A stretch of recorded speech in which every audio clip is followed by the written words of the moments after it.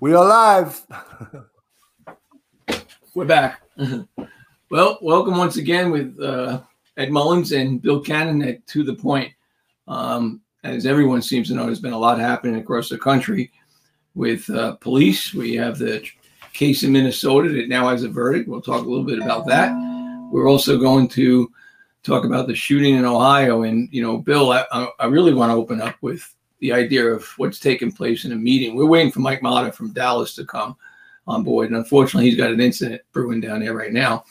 But, you know, we just witnessed a huge trial that affected the nation for over a year in Minneapolis, the Floyd trial. And yesterday there was convictions on all three counts. You know, Derek Chauvin is now convicted of murder and second degree and manslaughter. And, you know, now we have a shooting that occurred in Ohio that we're witnessing, where if the police did not get there in time, we have an individual stabbing another woman. And now, because he fired shots, he's being judged. Media's all over it. Seems to be protests starting. This seems to be a lot of lunacy, and yet the media is not really telling the truth. I mean, have you been following this, Bill? Yeah, you know, I watched it, and you know, there was a big altercation. It seemed that like at some kind of gathering, and as you see the video, a girl runs away, and this male kicks her in the head, and then you see this other large female has a knife out. And she has it drawn back. She's actually getting ready. Is in motion. She's getting ready to stab this other female. Right. An officer arrives on the scene, and I believe he fired 4 shots. Right. Causing the 16-year-old female, causing her death. Now, also stopping what could have been another homicide. Another homicide, absolutely. Or you know, one of the things in using deadly physical force, it's stipulated that you can use deadly physical force to save your life or the imminent potential death of another. Right. So, as we see on the video, and you know, I was in Manhattan North Homicide for almost 10 years, and we investigated a lot of police shootings. And one of the things was the shooting within department guidelines. And with this shooting in Columbus, Ohio, I would say, judging from the video, and of course the video doesn't tell you everything, but I would say yes, it is within department guidelines. But yet the press jumps on it, and they just say things that are not true. They inflame the situation. Oh, it's only a 16-year-old girl. How could the cop shoot her? Blah blah blah blah blah blah blah. And you know, it really doesn't help things. You know, it really does not help things at all. No, they're not telling the story in its entirety. And, you know, I believe that the victim was in child, you know, protective services. And, you know, you think now we're just compounding the problem one after the next. You know, if the media tells the facts of the story, and we've been watching this for a while, and you and I both know we've responded to jobs in the city of New York, and the next day you read about it in a newspaper and it wasn't even close to being accurate. What I find disturbing is that the media is continuing to sell a narrative that's completely untrue when it comes to police, and it's creating a lot of division across the country, a lot of violence across the country, and no one's addressing it. And what they really should be doing is talking about the issues that are affecting the communities, why people of color feel the way they do with the police, and using it as a point of education to bring people together. And, you know, educate the police too, to say, hey, look, this is what we feel. We're being stopped based on the color of our skin, and tell the truth about the numbers, because as you know and I know, we are not shooting male blacks the way everyone believes that this is happening. The statistics do not back this up. They don't. And, you know, when you think about the justice system, the protests that go on, and, you know, the cities that have been burned and terrorized, now the justice system ran its course and there's been a guilty conviction. Does the system not work? Are we going to argue that the system does not work because now we got a guilty? Well, Ed, I would say, like millions of other people that watched that video, I would say it was disturbing to me also.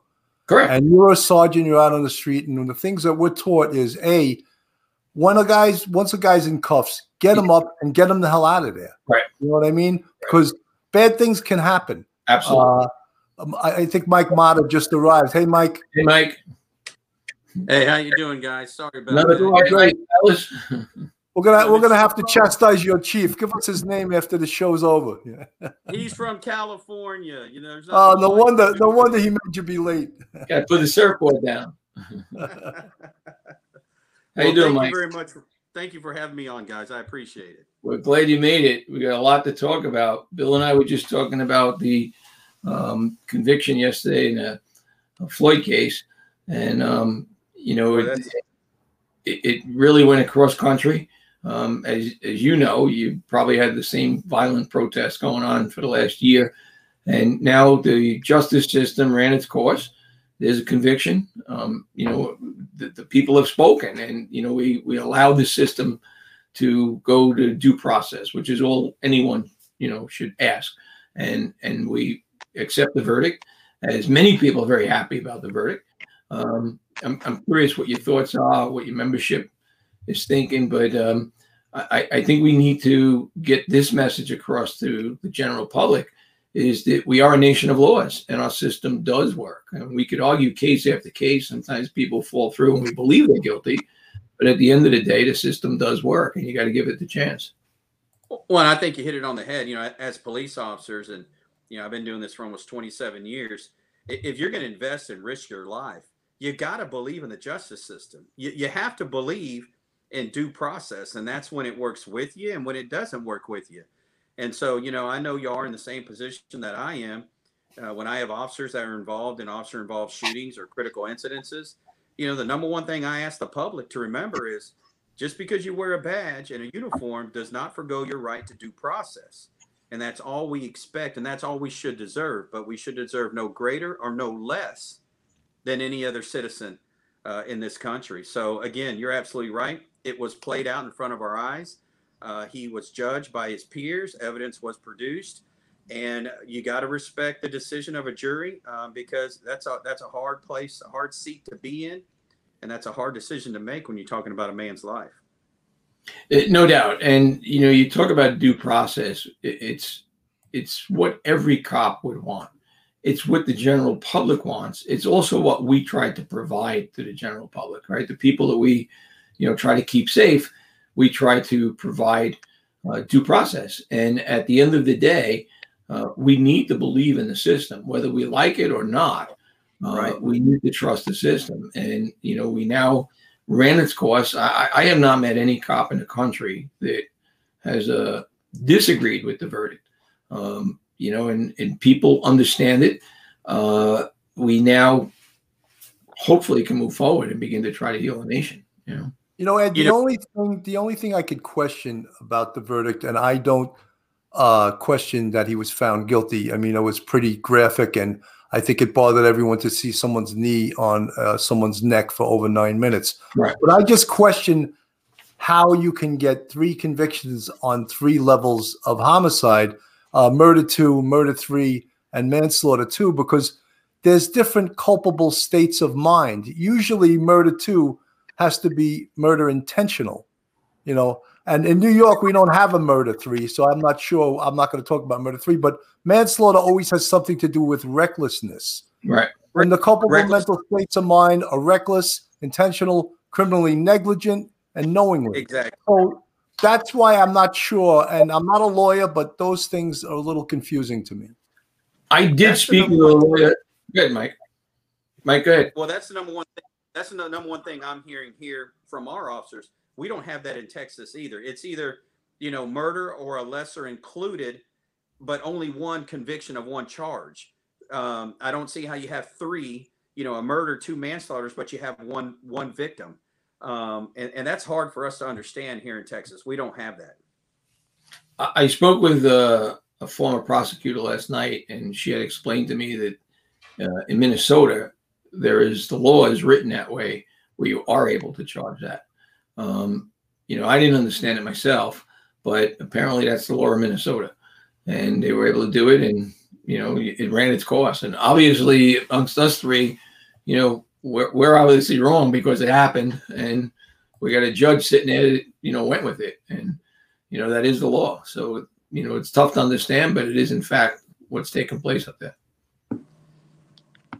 Mike, you have had a lot of stuff going on in Dallas, and one of the things we're trying to do is level the playing field to give law enforcement a voice across the country. Right. I don't believe, I know Bill doesn't either. We were talking earlier that the media is really portraying police officers the truthful way the police officers are, and describing their duties, and accurately telling the story. And we are trying to do that and give us a voice. I happen to love cops. I know they're good people. And at the end of the day, society cannot exist without them. But in the city of Dallas, you've been going through a lot these past few years.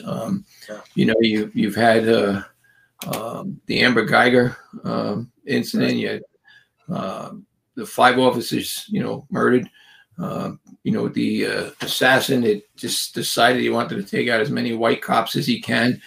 You got a new police chief. You're dealing with the city council, a mayor. And now in 2020, you have 251 murders. It's the highest number of murders in more than 15 years in Dallas. What's going on? What's happening? Well, you're right. We have had quite a last 5 or so years.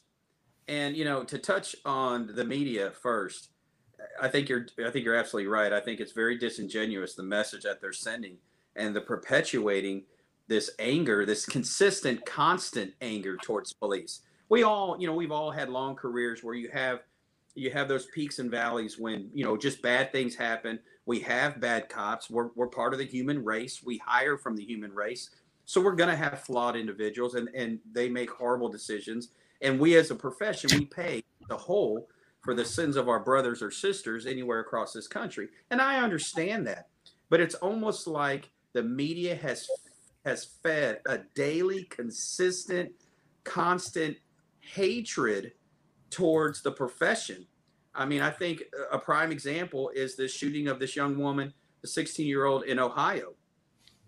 She had a deadly weapon and was in the act of committing an assault, causing serious bodily injury or death to another. Every police department across this country, a police officer is required to protect the life of a third person.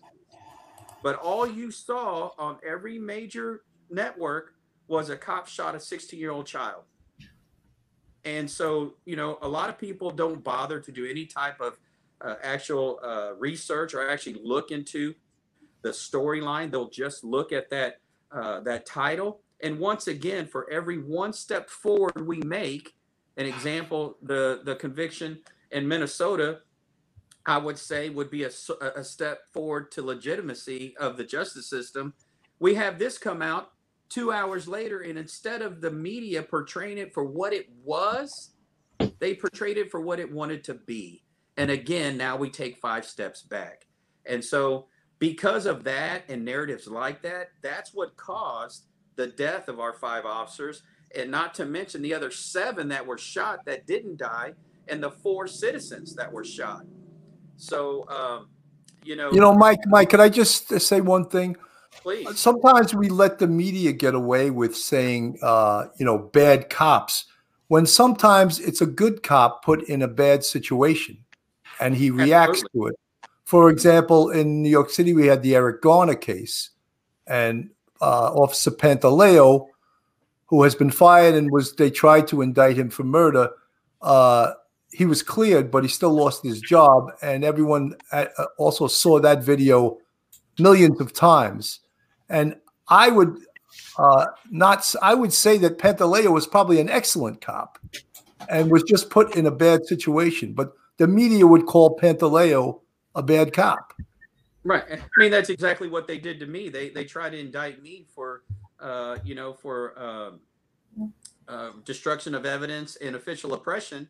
when all I did is what every single one of us does when any citizen or an officer invokes their right to counsel.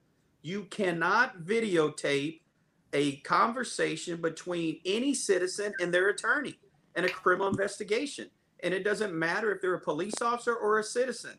Every one-year detective, that is beat in their heads when they invoke their right to counsel. All questions and videotaping stop, especially when they're talking to their attorney.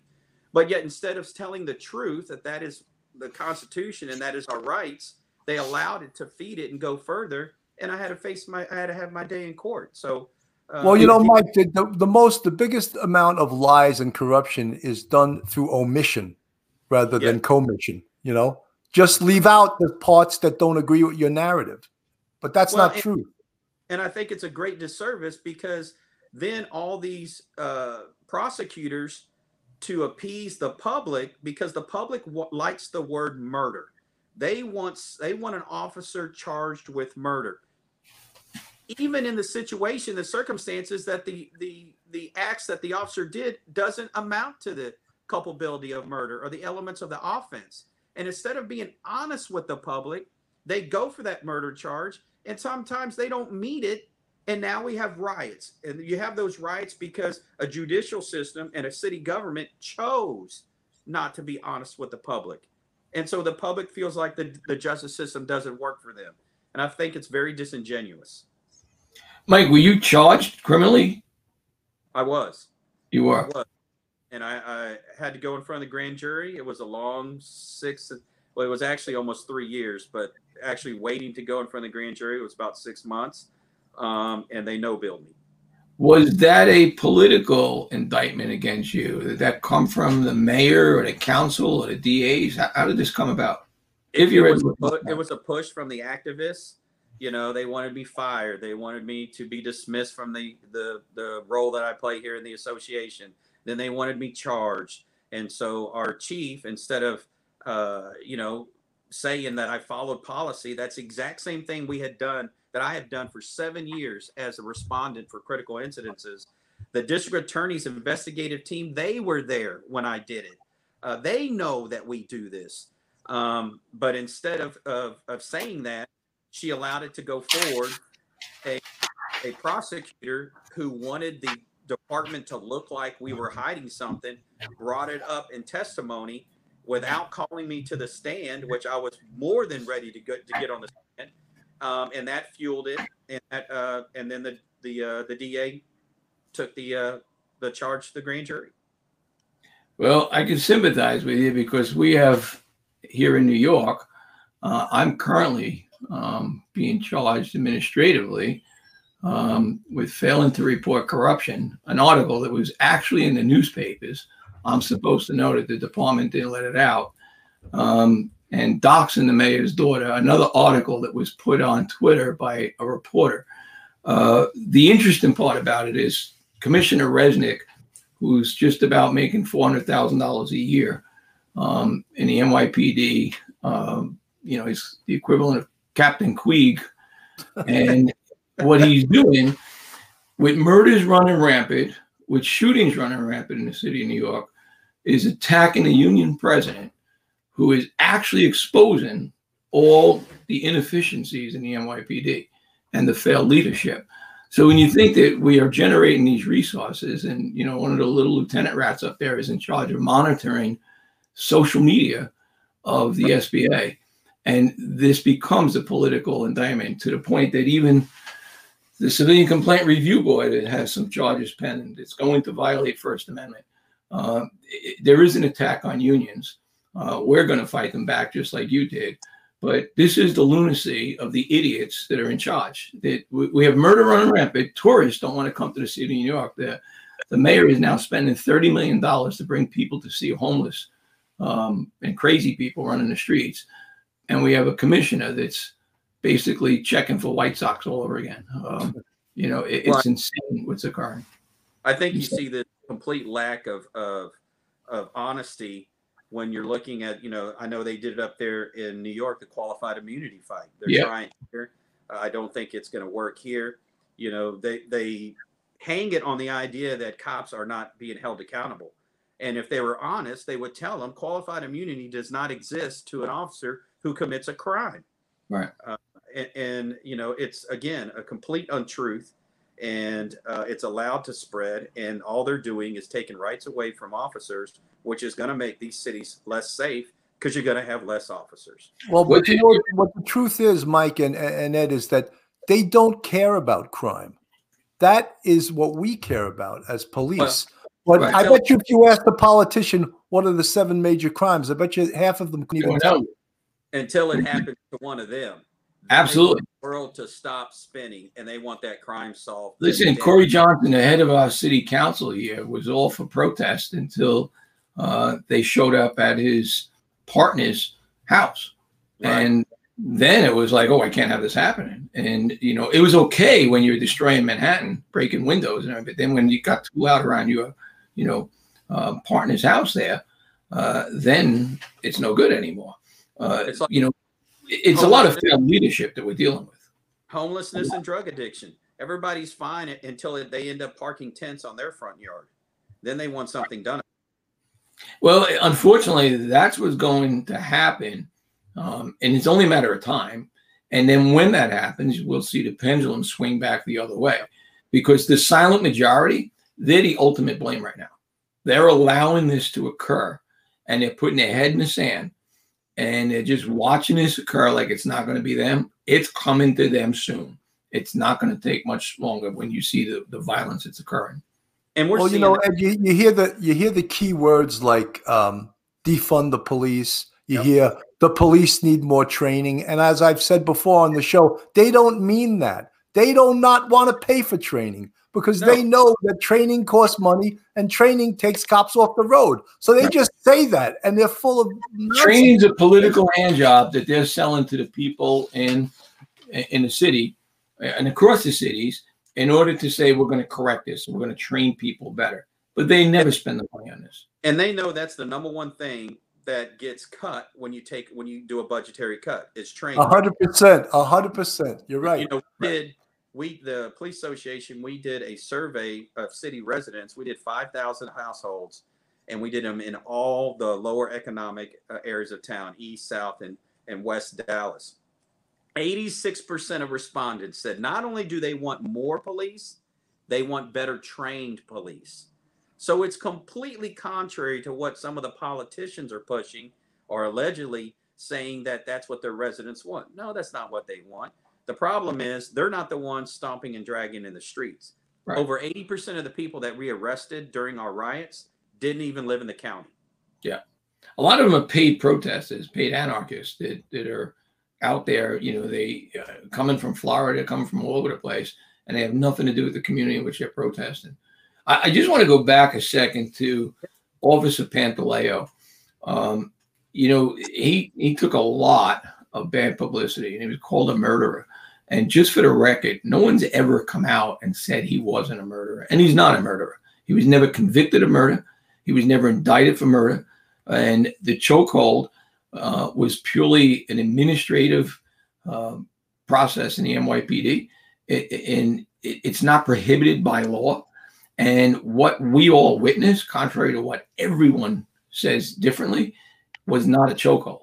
And he was thrown to the curb by former police commissioner Jimmy O'Neill, who still has his head up in the mayor's ass. You know, there was a deal to let him go and to let him keep his pension. He was never convicted of anything, and he didn't get the backing. And that should be put out, truthful of what really happened, because there was a deal. And O'Neill backed down, and there was a whole thing going on between the mayor and the first step commissioner. And the real story behind that never made it public. And we're going to talk about that in one of our upcoming podcasts on why they were there. There's some interesting rumors that attach to what really occurred. But yet Pantaleo was the fall guy for the Chiefs. Kizzy Adonis was a sergeant that was blamed. And it's bullshit what really occurred out there. It's a sore subject with me. So I had to clear that up. It just isn't right. But, you know, Mike, you mentioned before about the people in the neighborhoods where crime is rising, they want the police, and they want the police there, and they want the police being proactive. What the politicians want now is police to become security guards and basically just observe and then clean up the mess like sanitation afterwards, you know? Well, and not only security guards, they don't want you to come. They're saying they don't, some of them are saying they don't want you to come in their neighborhoods unless they literally ask you to come to their neighborhoods. No more patrolling. And so, which is very counterproductive to maintaining a safe community. So you're absolutely right. They're not listening to the constituents. You know, nobody should have to live in a house with burglar bars. And everybody who isn't homeowners should be able to allow their kids to play in their front yard. You know, one of our particular council members who started this whole defund idea, we had the state troopers come in and help and assist us. And, you know, state troopers, really all they did was traffic. They didn't answer calls. They did all traffic stops. Well, he had the highest murder rate in his district over the whole city. In the 62 days that the troopers were in his district, which he complained and complained and complained because he said they were racially profiling, they didn't have one murder, not one, in 62 days. And but yet he forced them out. And what happened the next weekend after they left? 3 murders. So wow. Very disingenuous. They're not looking for the people. Not working. Well, that's the old thing we learned in the academy, omnipresence, right? Just being out there deters crime, you know, even Absolutely. If you're a scarecrow, you know, that was the old idea of putting the radio car on a street with high crime until they slashed all 4 tires and they said, maybe that's not such a good idea. Yeah, the tire truck guy was tired, man. I remember there was this one bad drug location in the 2-3 precinct. They said, put a camera up there. That same day, they stole the camera. I was like, hey, that was a good idea, Chief. The media loves riots. They call them peaceful protests. We need a camera covering the camera. Yeah, you got a building burning behind you and a guy's yelling it's a peaceful protest. It's unbelievable. Mike, I want to go back to, you know, July 2016 when, you know, 5 of your officers were murdered, you know, really with sniper fire. You working that night by any chance? You were? No, I actually was, had just got off a job and had just gotten home. And one of the pictures that's going to pop up here, Lauren Aarons, he was actually my partner for a short time. You know, it was a peaceful protest. I mean, we had officers walking with the protesters, talking. I mean, it was about to end. There was no issues whatsoever. And then shots rang out, and it was devastating to this department. It was devastating to morale. But I will say this: the city came together a lot. That it reminded me of what happened September 11th to you guys up there. Everybody felt the pain of that because it was in their face to where officers were literally shot down in the street for doing nothing but walking with protesters. And then you saw other officers covering up citizens with their own body because they couldn't get them out of the way. You know, you mentioned September 11th. That night, July 16th, was the second most single night where multiple officers were killed in one particular incident. And so you're definitely in almost the same category. I mean, you know, different scale of what really occurred, but the nation was watching that as it happened. And if I remember correctly, the shooter, a guy named Johnson, was actually blown up, right? You guys blew him up. You should think about that. And I will give kudos to Chief Brown. He knew he was gonna probably take some serious backlash for making that call, but he made it. And during that time, he was a chief we really, really needed him to be. And they sent that robot in, and they were under the premise he wanted a cell phone to call his mom. And so they wrapped a little C4 around that cell phone, put it in a bag, and put the old robot, borrowed a robot from the FBI. I'm sure they were real happy they got half a robot back. But they got more money. They'll just get more money the next day, you know. They'll get a stimulus check. Wheeled it over to him and then hit the switch, and he did. A lot of people called him callous, But he was absolutely right in one thing. This was a highly trained, highly military trained individual, and we were definitely going to lose more officers. Absolutely. Attempt to take him out, and it Yeah. was not acceptable. And so he made that call, and we really do appreciate him doing that, because we would have buried more officers without a doubt. And a lot of those guys up in that parking garage were dear friends of mine. I remember reading that, and I really, same way you feel. I was like, wow, this chief made some decision, but you got to give him credit for it. I haven't seen one like that ever. Where they sent in to blow up the individual, but could have happened to a nicer person anyway. I mean, shooting the people the way he did. Just to give you a small chuckle out of it. So we have our policeman's ball and the DPA. We put it on every year, and we have an officer of the year, and we have a courage award. And we were actually going to give the robot back a new arm, that he blew off to the FBI as a joke. Well, didn't they do something like that in the Orlando shooting? They blew the whole wall out, right? Remember the guy who killed like 40-something people? And they still gave the police grief over using that. Like, how many people do you want them to kill before we take, extreme means to take them out? One of the things now, they're trying to take away the semi-military equipment that we had. And I may be wrong, but I thought it was in Dallas where someone was shooting up one of your precincts. Yeah. And you used a 50 caliber, I think, right? Yeah, we had a guy that showed up in an armored van. He bought the van off eBay, and he added some more armor to it. He showed up with a 50 cal and just started lighting up our building. Officers responded. He was lighting up the cars. We didn't know, but earlier in the evening, he had put pipe bombs under some cars in the parking lot. Finally, a car chase ensued, and our SWAT team took him out in another location. But, again, I think all of this is fed, whether it's in Texas or anywhere across the country. It's on the libelousness of the media. They're just, it's unfettered lies and propaganda that is forcing this negative to the police profession. And I don't know about you guys, but we're having a hard time getting cops to want to be cops.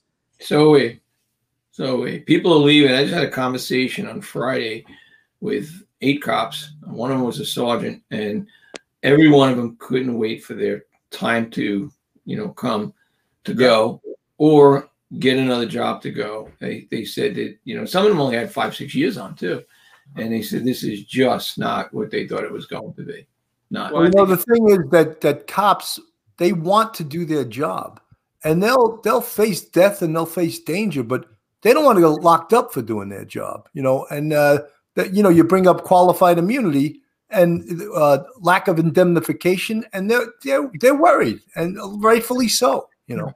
Absolutely. And I think not only that, they have to look in their spouse's eyes, whether, their husband or their wife. I know all of our spouses understand that there is that chance that we might not come home, and they accept it. But it's a little bit different to try and accept that your husband's going to go to prison for 40 years. And possibly doing something that was correct. Exactly. I mean, you could easily be indicted for doing your job.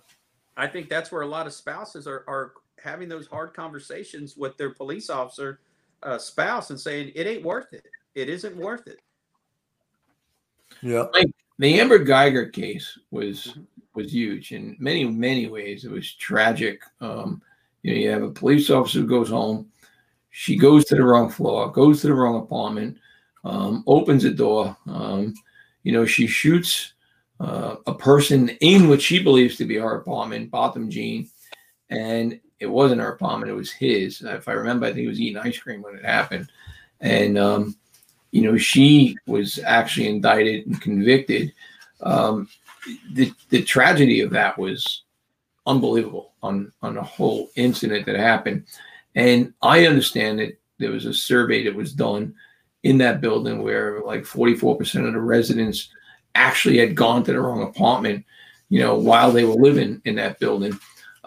I heard good things about, Mr. Jean and Amber. I don't know, but, I did hear a lot of good things about her.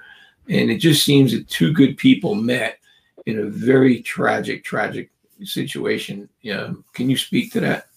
Yeah, I mean, I like to call it lightning in a bottle twice.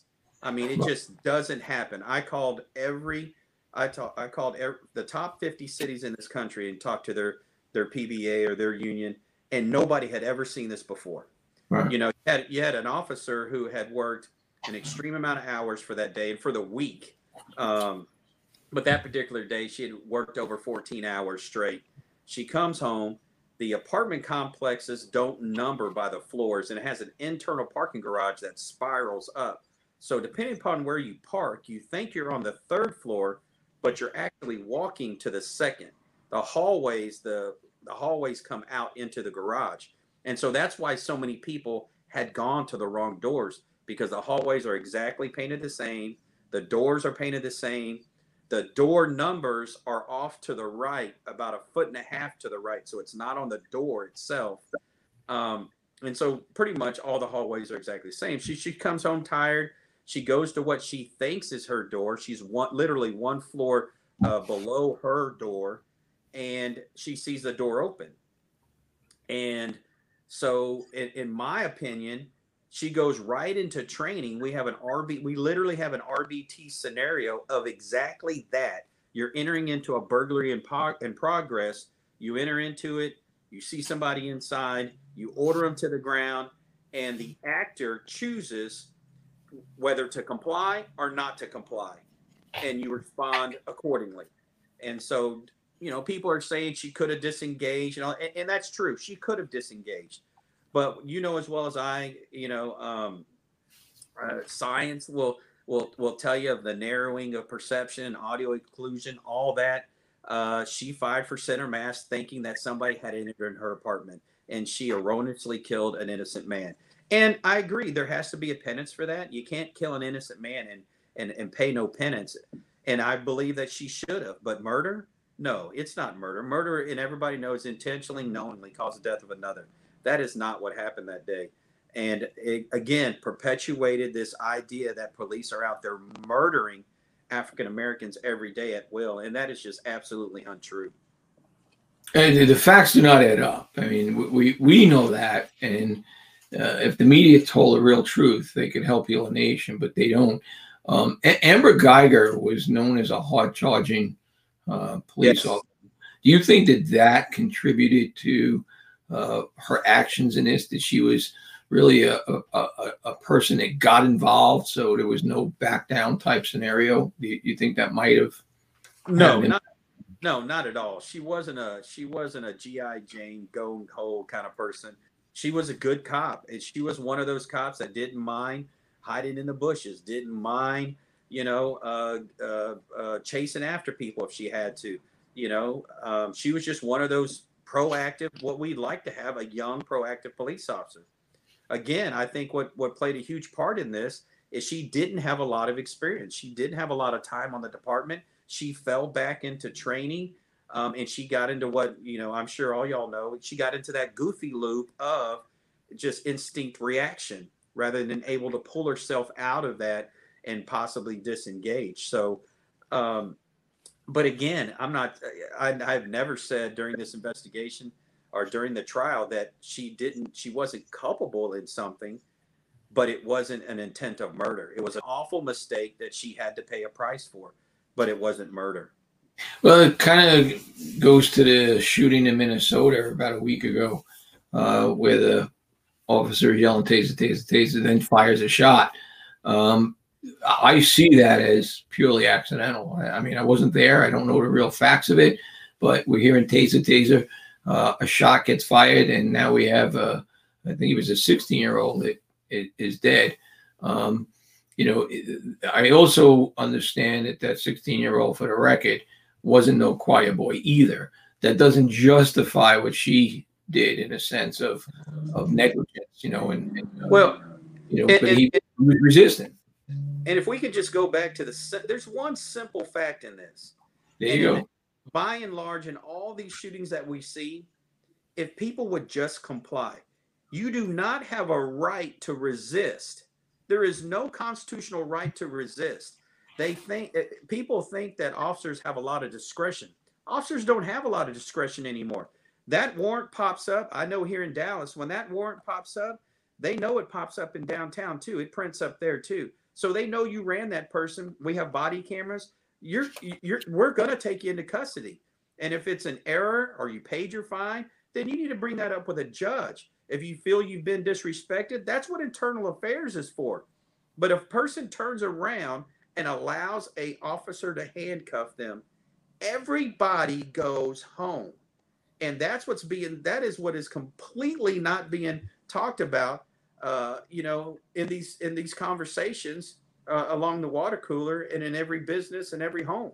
Well, go ahead. Go ahead, Bill. I was just going to say, I think that the media and the politicians are complicit in this because they're even questioning, why are cops doing car stops? I mean, the day that cops have to stop doing car stops is the day that civilians start getting carjacked and robbed and burglarized and every other crime, kidnappings, because if they don't have to worry about cops pulling them over, then they're free to do whatever they want to do. Oh, right. Or you have that guy, you have the mayor of Minneapolis saying, cops shouldn't even have guns. Why not other people have guns? And if you're telling officers that they're going to put their lives on the line and have no ability to defend themselves, you can just tell you can just kiss every major department goodbye because cops will walk out. You got the mayor of Chicago banning foot chases. Unbelievable. That's the new thing. We're not chasing you if you run. Ed, for our audience, and this is as simple as I can put it, if you have an intersection that is getting a lot of car accidents, what is a way you stop those car accidents? Enforcement. You start writing red light summonses. Right. It's as simple as that. Right. Now people won't run the red light, which are causing the vehicle accidents. The truth is, Mike's on it. It's compliance. It's not racism. It's compliance. If you comply with the officer's directive, then you will put your handcuffs where they're supposed to be, and everybody goes home. Resisting arrest is the speeding of car accidents. You chose to change what you should be doing, and now you crashed. And in some cases, when this is happening, the battle between the perp and the cop could end up deadly. It's got nothing to do with race, but this is what the narrative is being told as with the news media. Why? Because it sells stories. It keeps them chasing stories, but they're actually doing more damage to the public. Well, in common sense, isn't so common anymore. But who in their right mind would actually think an officer wakes up in the morning and says, "Today I'm going to kill somebody. Today I'm going to kill somebody," and then for the next 5 years, I'm going to completely destroy my life, my wife's life, my kid's life, all my family. That's what I want to do today. Yeah, that's what I want to do. It's completely preposterous. And, these, I like to call them just ambulance chasing lawyers and race baiting lawyers. They're making a living. They're making a good living off this false narrative. And you see these same so-called attorneys going all over the country at all these, shootings and blowing them up to what a lot of times they're not. Their failure to adhere to officers' orders, their failure of training, like what happened with the female in the taser, that was nothing but a failure to train right there. And it's a shame, and it's going to have dire consequences in this country. Mike, in a scenario you just explained about a cop waking up in the morning, going in to get in a shooting. I've got nearly 40 years in the NYPD. I've never once experienced that. I know, Bill, you probably never did either.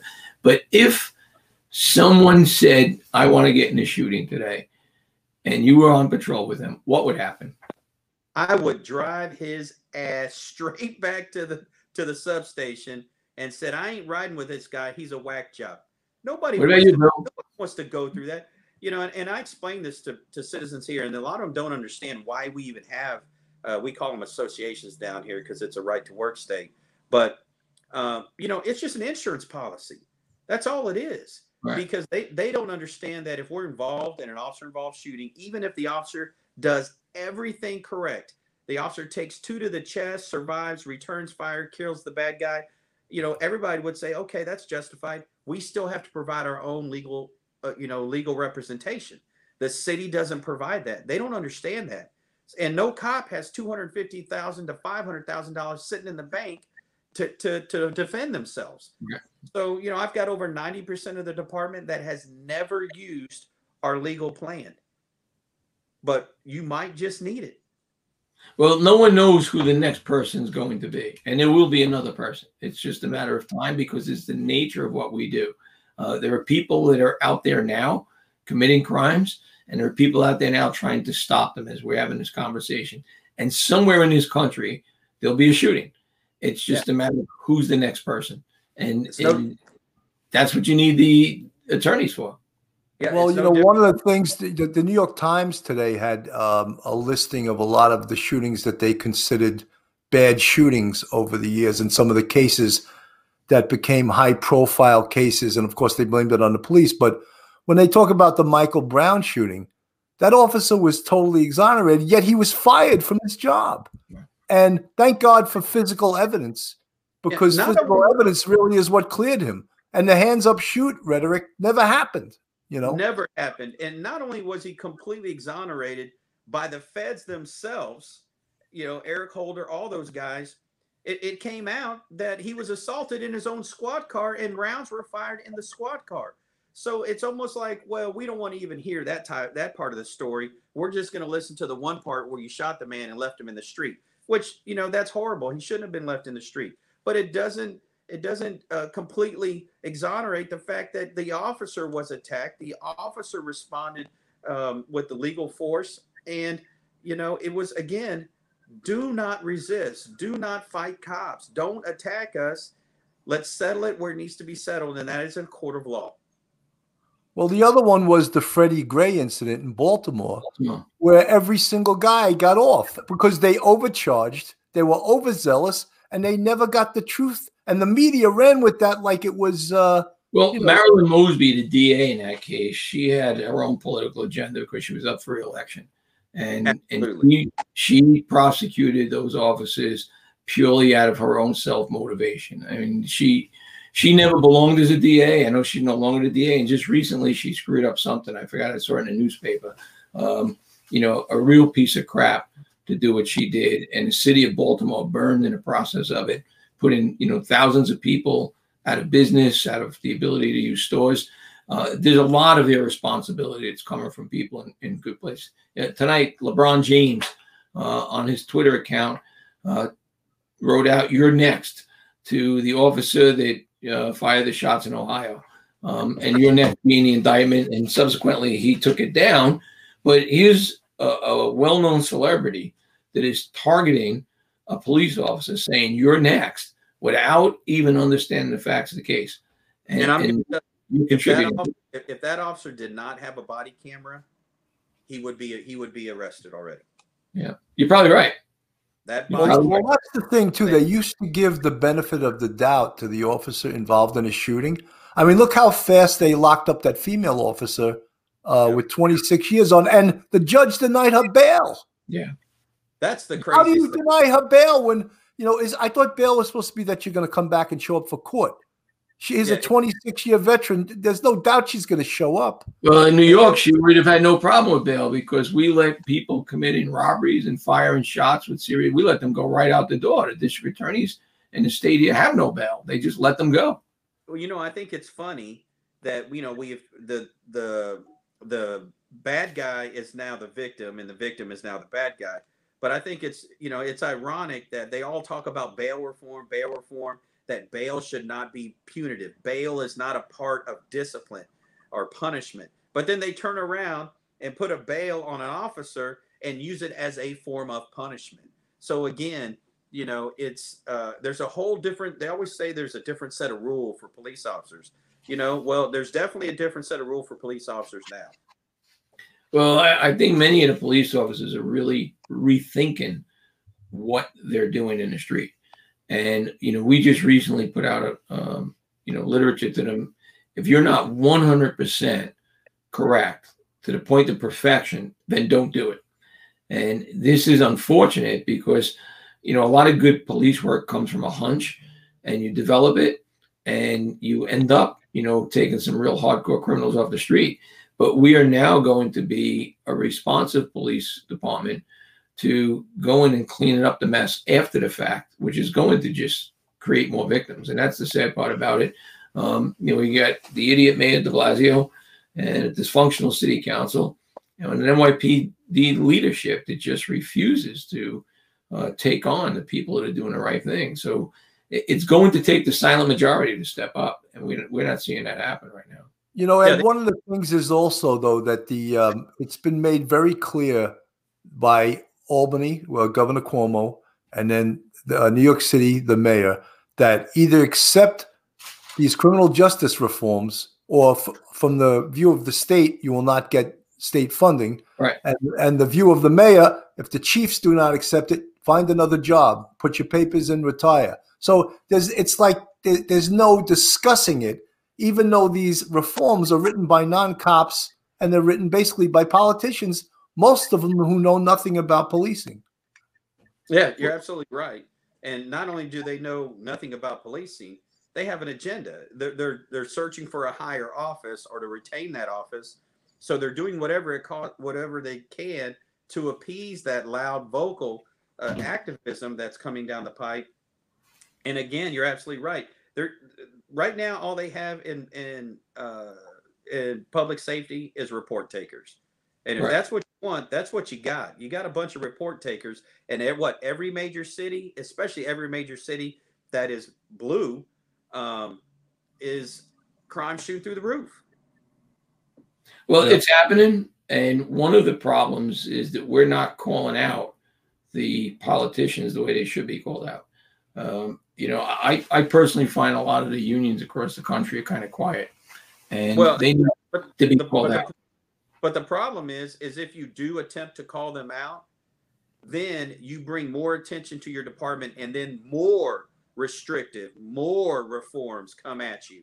But then we're operating out of fear, and we're the good guys. We're the good guys, and we should not operate out of fear. The public is not backing us. We need to get them to back us. We need them to step up, and the silent majority step up. But if we're going to operate out of fear as unions, then we're not serving our members. If you want to put restrictions on us, then you put the restrictions on us. It's only going to create more victims. I mean, we just saw Congresswoman Maxine Waters, calling for violence, and that's okay. That's like no one says anything about this. They just indicted. I'm sorry, not indicted. They just impeached a guy for they saying he did the same thing, but yet she turns around and does the same thing, and nobody says anything about it. But if you did it, my Twitter account got shut down for saying certain things. I mean, here we have an elected, senior congresswoman calling for violence instead of trying to heal the nation, and that's okay. I think you're right exactly on one thing about the silent majority has to come out, and because that's what the issue I'm having here in Dallas. Every time I get on someplace or I try to go through and have these conversations, I get canceled because I'm just a big bad union boss. I'm the guy trying to get cops off. We need those business leaders. We need the community leaders. We need those stay-at-home moms who will yell and scream. Those are the ones that we need to come to our defense. Those are the ones that are scared to go shopping at night. Those are the ones that are worried about their kids. But they won't come out. They won't come out public. Yeah, the normal everyday citizens are the ones that finally need to rise up and say, hey, look, yes, we need police to be more transparent. Yes, we need better trained. Yes, we need to make sure that we have a unified accounting system for shootings or what. Absolutely. We can always do a better job, but we need police. You have to have you can't have lawlessness, and to prevent lawlessness, you have to have laws that keep the citizens and everybody safe. And it's just so backwards right now. I don't even. Well, it seems, Mike, that for some reason they've taken the side of the criminal over the police, and that the criminal is the good guy. Some of these things, this is some of the reforms that came down from Albany: bail reform, discovery reform, speedy trial reform, prison closure. Raise the age now. You have to be over 18 to be held accountable now. It used to be 16 as an adult. Willie Bossett ran around the city of New York killing people. He was 13. Right. New York State Council on Community Reentry and Reintegration. All of these things, what they have in common is the goal of the politicians do something called decarceration. And that has to do with emptying the jails and the prisons. That's their goal. You know what I'd like to see the media do is ask these politicians or the LeBron Jameses of the world, what would you like the police officer to do if they were coming to stab your son or daughter? What would you expect them to do if that were happening? And shut them up for a change, because they've never been put in that position to answer those questions. I mean, you know, Corey Johnson, I told you earlier, you know, they had protests at his partner's house. He was sick over it. I think he went to therapy after the fact. But what happens if it was your son or daughter? It's easy to sit back and second guess the cop. But every one of them, as Maxine Waters, you know, when she went to Minnesota, she wanted police escort. LeBron James, everywhere he goes, there's cops all over the place. He's not saying I don't want them around. But if it was his son or daughter, would you be so quick to indict that police officer and tweet his photo out there? Exactly. Exactly. Every one of their security details are either ex-cops, off-duty cops, and every one of them have a gun. So it's very disingenuous, you know, to sit there and say that, you know, police officers are bad, law enforcement's bad, guns are bad, but yet they employ those same people to protect them and their families. You know, another thing, Ed, is that they've been coming up with, and I've been reading this a lot from academics, is that they want the police department not to be a paramilitary organization any longer. What will they be? I don't know. And what do you want us to wear? I mean, what exactly do you want us to put on? A three-piece suit? Right. Well, 2 years ago, we're wearing buckets of water as a result of us being a lap dance for most people. I mean, the city of New York had cops getting hit with buckets of water. It made national news. And at the end of the day, that's a result of us lowering the expectations of what our job was and tying the hands of law enforcement. I mean, we had a city council person that called our mounted unit racist, called our horses racist.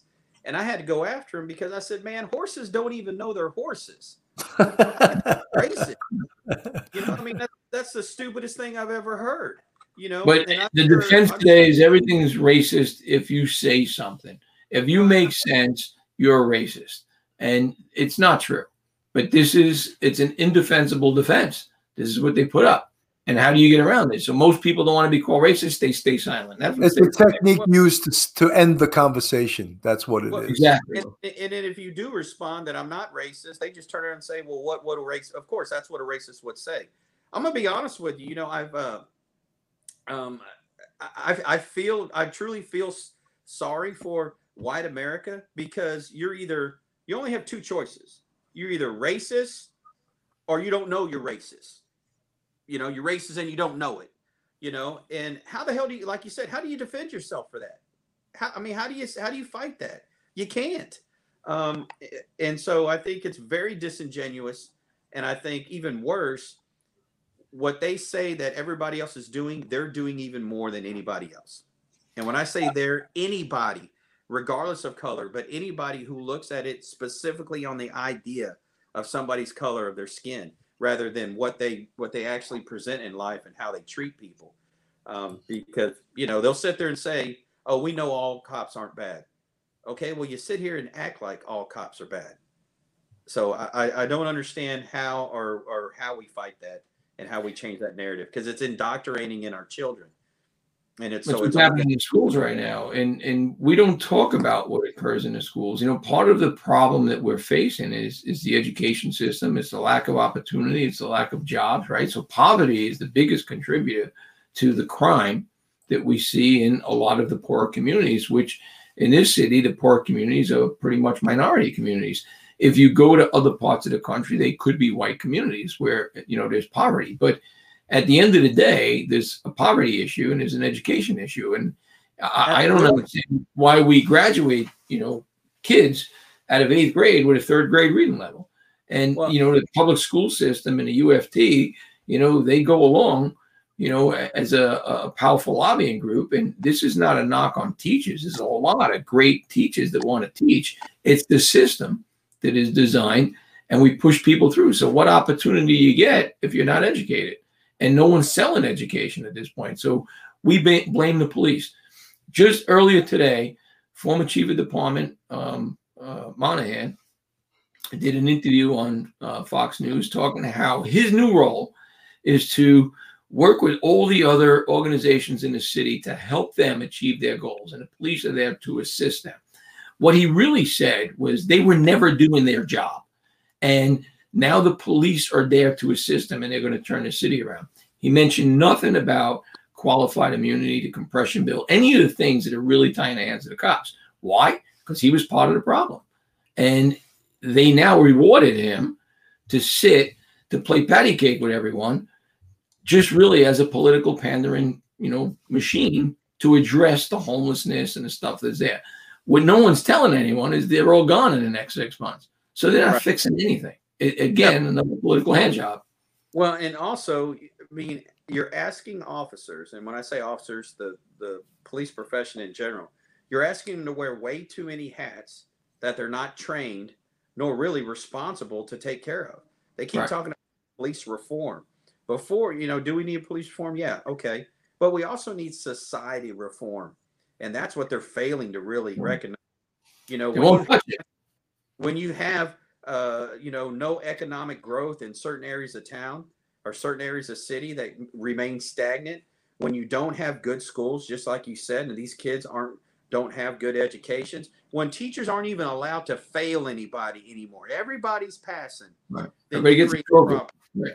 Then you create a problem. So, you want to know what we always wondered what would happen to that generation that was never allowed to fail, that generation that everybody got a trophy, that generation that everybody was beautiful, everybody was winners. This is what you got now. You got a generation of complainers who bring a whole bunch of problems, but no real solutions, because to have a solution, you got to put in the work. And they don't want to put in the work. They want to be woke. They want to say, I'm sad, I'm upset that this person's being treated bad, but I'm not going to do anything about it. They don't. You also got to remember that if they acknowledge it, they now own it. And they don't want to own it because they're the ones that create it. And that's a problem. One thing, when you make a mistake, you fix it. You have 30% of minorities are fatherless. There had to be a father somewhere to make that baby. You don't have to be married to have a father in a family unit. You just need to have a father to take the responsibility of the role of being a father and help raise a child to make them a good citizen. You need to be a dad. But the government has made it profitable to not have a father figure, to not have a family unit. So how are you going to fix that? Well, Mike and Ed, one of the things in criminal justice reform, and I think we spoke about this before, that if there's going to be any money pumped in an area, I think it should be pumped in to the youth and youth programs. Like we talked about sports, and some of that is being done by the NYPD. Pat Russo with his kids in boxing program, the Michael Busick Baseball League up in Washington Heights. And the police are doing some of that, but some of the money from the private sector should maybe go to youth programs so the kids don't, they have somewhere to go. They don't get in trouble. Before they get in trouble, let's invest in them. A couple of things. We got to create some kind of mentoring program because, as Mike is saying, there's no dad in a lot of these households.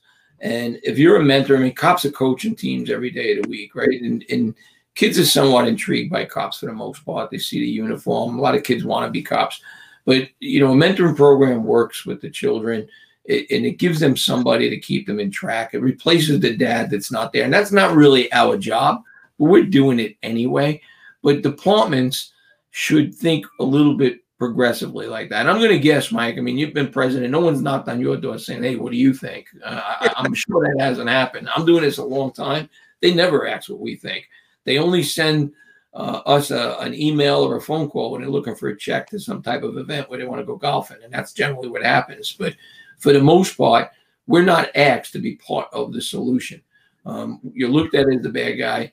And when we give the answers, it exposes them, and they don't want to hear that. But the kids are an important role to do this. And it really does need to be addressed. I agree with you. Yeah, I mean, they love to ask the PhD. They love to ask the guy that's been at Harvard for 30 years, but they don't ask the guy who's actually held the dead bodies. No. They don't ask the guy who's actually seen the abused children. They don't ask the guy and girl who actually have answers to homelessness and drug addiction. They just want to put the responsibility of trying to cure it on the law enforcement, but don't give them the tools to do so. No, they don't ask the people who do the job. You know, Jack Welch, when he took over GE, he actually walked the assembly lines talking to the people doing the job and became one of the most profitable companies out there.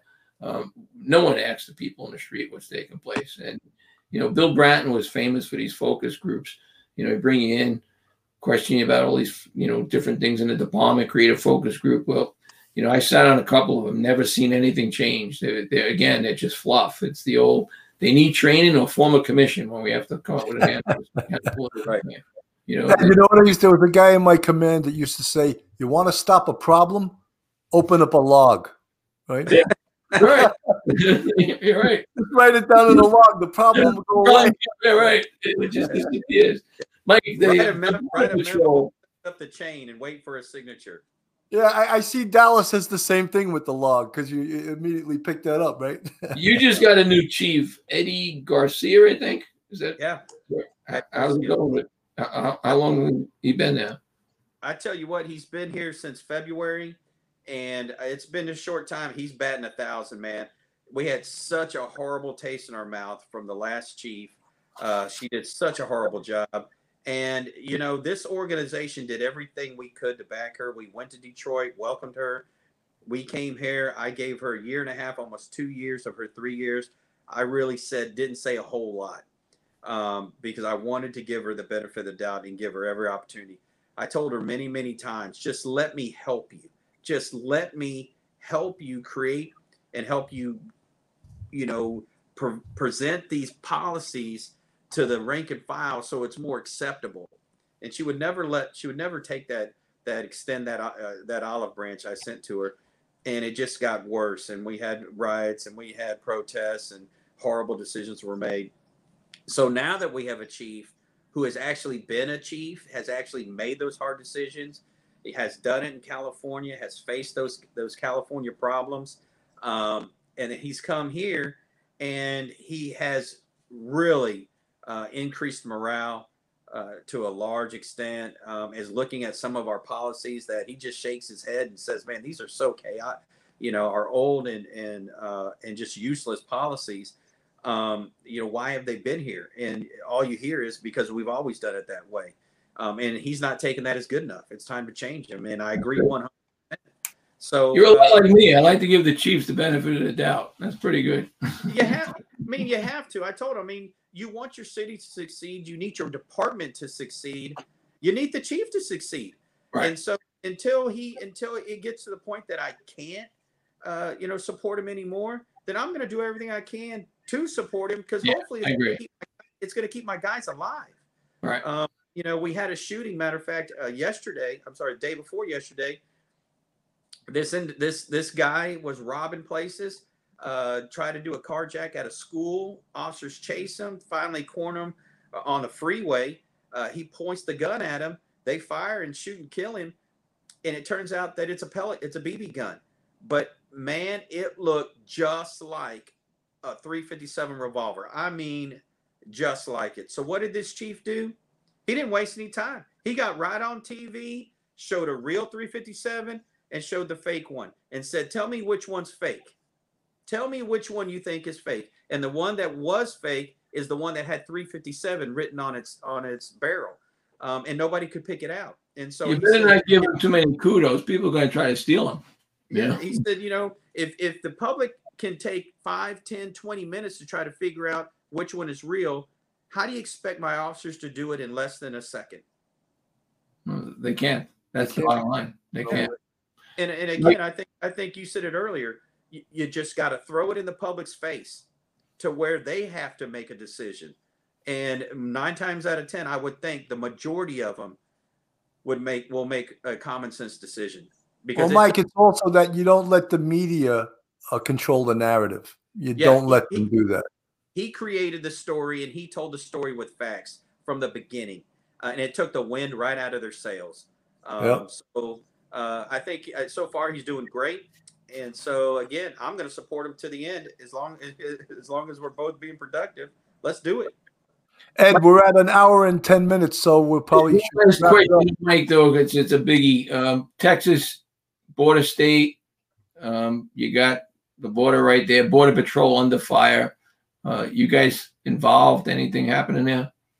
Well, they're bringing, the migrant children are here in Dallas because, we have the Giving Heart. Although I got homeless kids sleeping in cars that nobody cares about them. But we're gonna house 5,000, immigrant children that we have no idea who they are. We have no idea how they got here. Look, I am all for having big hearts, but I've got a serious problem when I've got 5,000 homeless people just in the city of Dallas, and over 50% of them are veterans. They didn't go to war broke. They came back from war broke, and we have done nothing to help them and nothing to heal them. But we're going to spend billions of dollars on individuals who we have no idea who they are. And I think it's a complete disgrace to our country and to our military and our veterans. Yeah, I agree. Yeah, we should be supporting our veterans, no doubt. Bill, you want a last word? Go for it. Last words, I think, you're the third union head that we've had from different parts of the country, and we could say that we all have the same problems pretty much, and hopefully we can, through dialogue, we can come up with some solutions, and through challenging these politicians, maybe we can come up with some solutions. Well, I definitely think it's time. I think one of you said it earlier that we have got to join our ranks. We have got to have a collective voice, whether it's, we've got to bring NAPO, we've got to bring FOP, we've got to get at this, at the same table and put whatever silliness is aside and say, hey, look, we've got to unify a voice, but we've got to make sure that voice is saying the right things, because if we're going to swing a big stick like that, we've got to make sure that voice is unison and it's saying the right thing. And we should get the business people involved because they have a big stake in the tax base to a lot of these cities. And, the adverse impact is to the people who can't survive. They're the real victims. Absolutely. We can do something good like that. Mike, I want to thank you for taking the time out to talk to us. I want to thank everyone for watching to the point. And Bill, as always, is always great being with you and doing this. So everyone have a good night, and thanks for watching. And Mike, anything you need from New York, don't hesitate to call. Just don't send your people, because we've got a large contingency of New Yorkers down here. Our people are going there in droves right now. They're coming in droves, and man, I'm gonna tell you what, there's some good guys. They actually have a group in the town that I live in, McKinney, just north of Dallas. They came in. There's almost 200 of them there, and they wanted someplace to hang out, so they bought a bar together, and we all hang out at their bar. And I tell you what, they're great guys, and they love the cowboy way down here. You mean cops drink? Yeah, a little bit. He didn't say that. He didn't say that. He didn't say it. Just 3 fingers worth. Oh, okay. Mike, thank you. Stay safe, and hopefully all your people stay safe. Thank you. Good night, everyone. Thank you. Good night. Take care of yourself. You too.